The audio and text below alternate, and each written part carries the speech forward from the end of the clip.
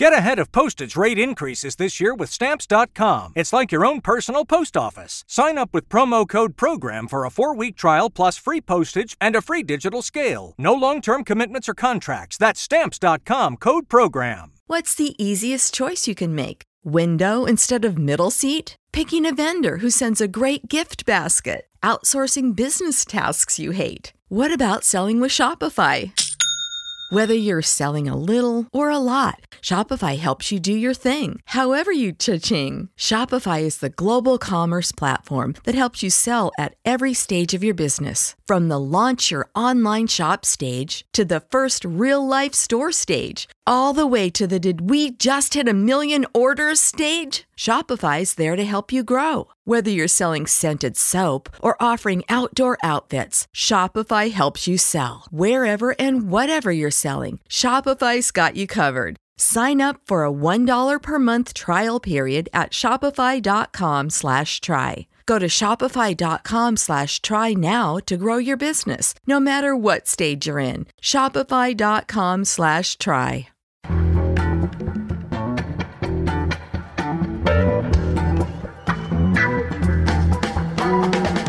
This is Start Making Sense, the weekly podcast of The Nation magazine, and I'm John Wiener.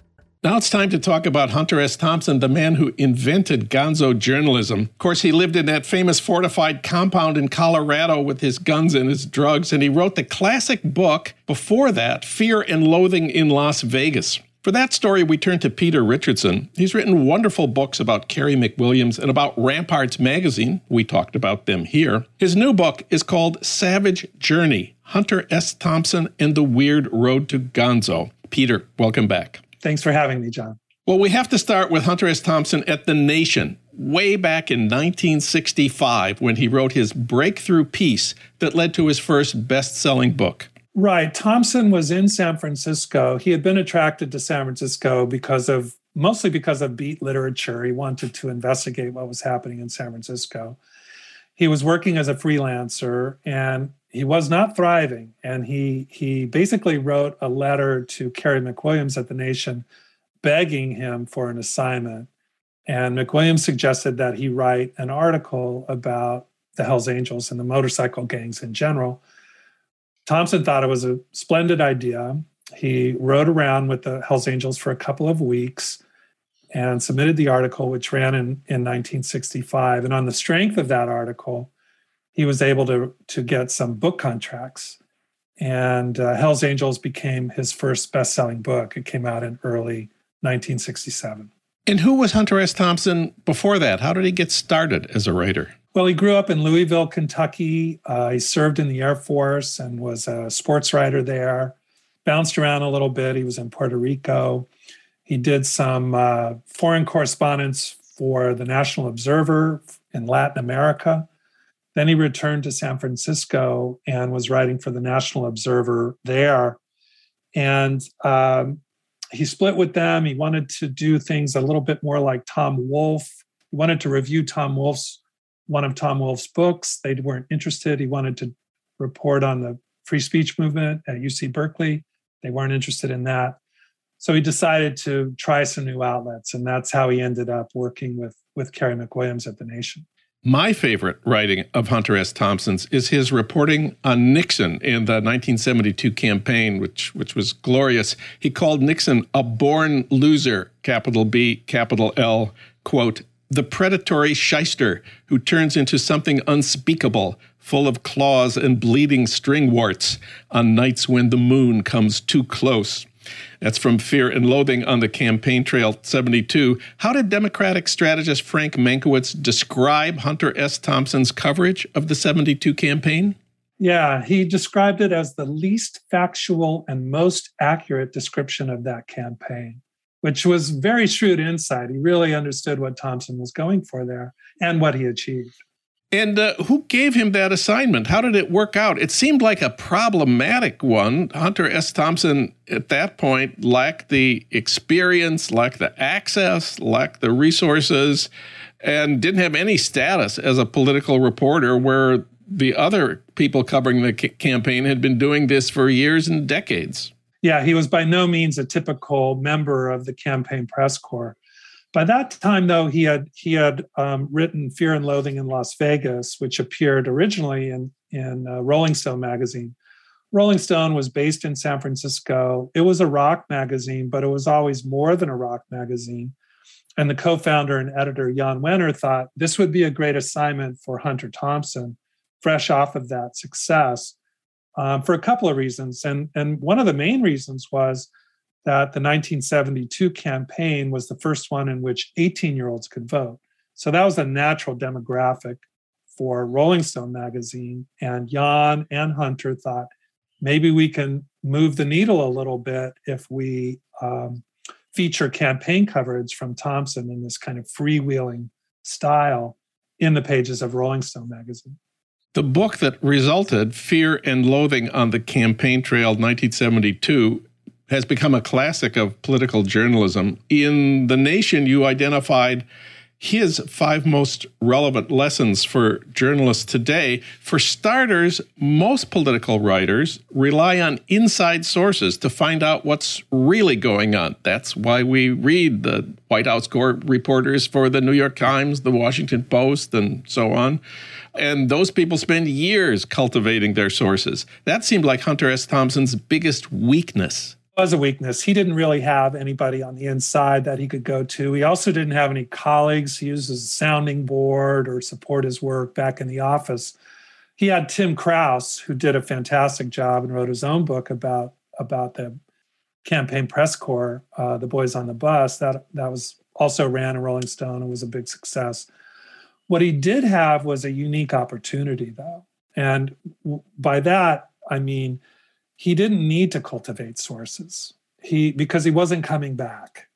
So his idea was, I'm going to offer the readers of Rolling Stone the unvarnished truth, as I understand it, not only of the candidates and their campaigns, but also about the other media outlets that were covering the campaign, their blind spots, their prejudices, their limitations. And so in that sense, he was empowered to do something that no one else could do. And it came naturally to him anyway. That's what he wanted to do.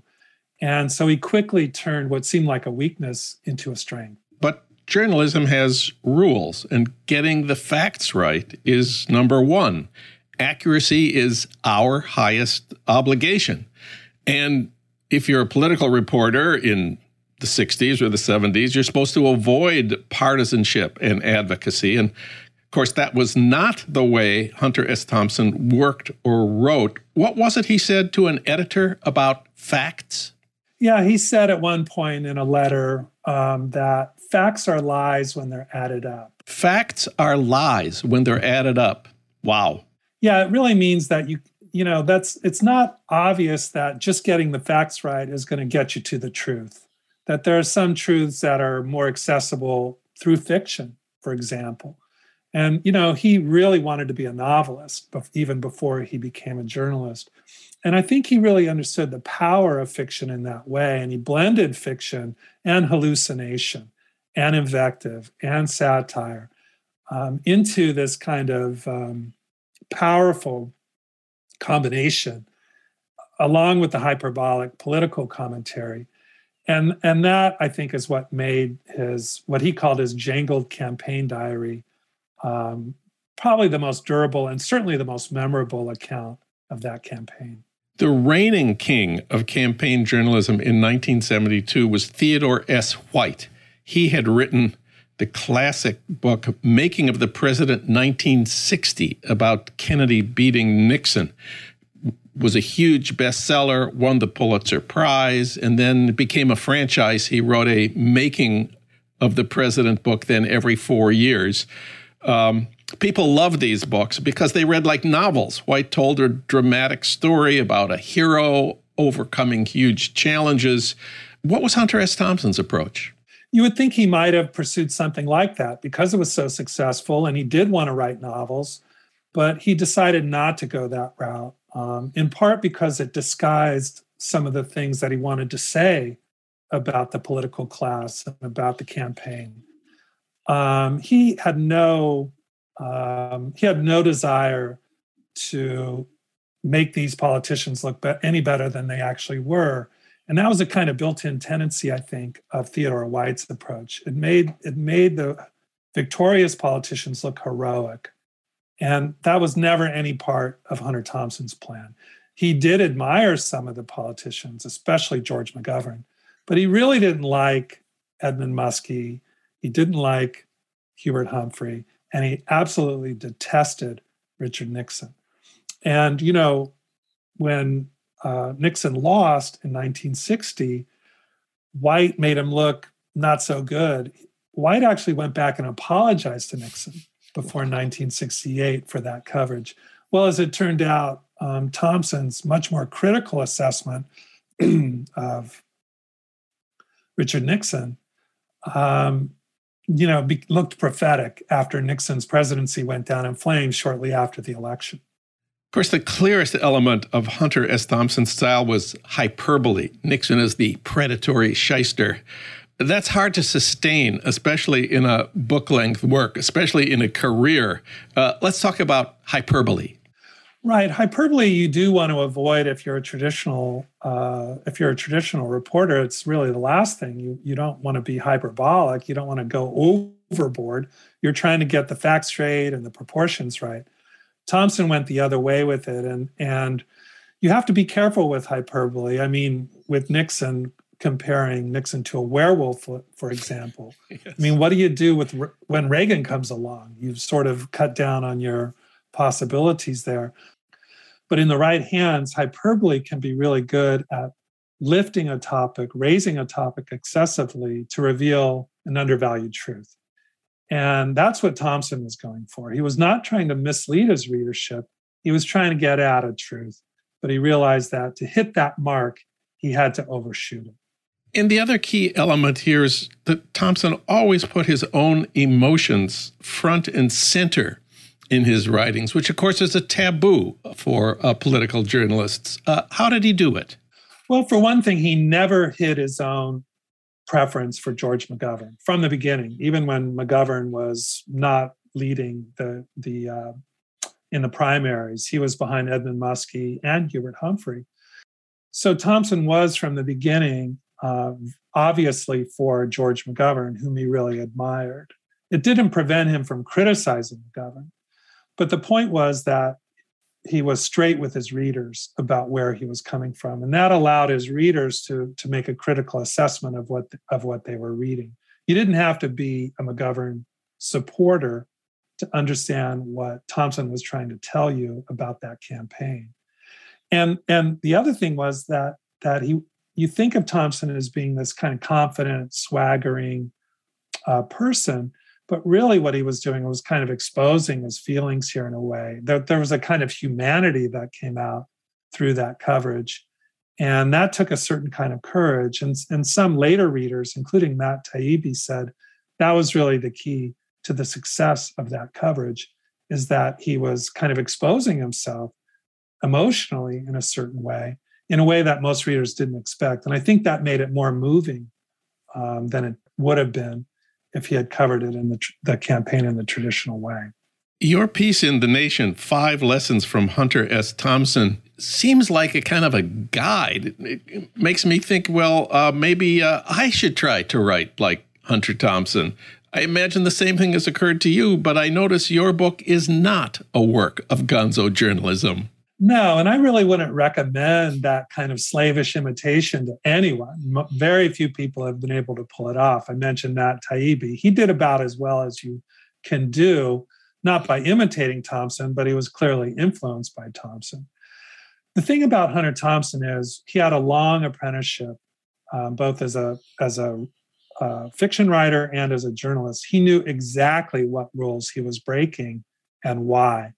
And I think if you look at Thompson and you think, I'm going to do what he did, I'm going to get high, I'm going to stomp on my own accelerator, and then I'm just going to write whatever comes into my head, that is probably the best way to misunderstand him and his achievement.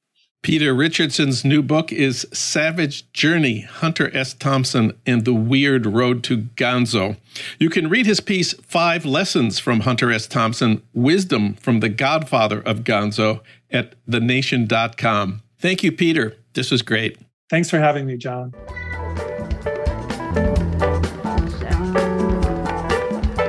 You've been listening to Start Making Sense, the weekly podcast of The Nation magazine. You can hear more interviews like this one at thenation.com, and you can subscribe to Start Making Sense at iTunes Podcasts, Pocket Casts, Stitcher, or wherever you get your podcasts. I'm John Wiener. Thanks for listening.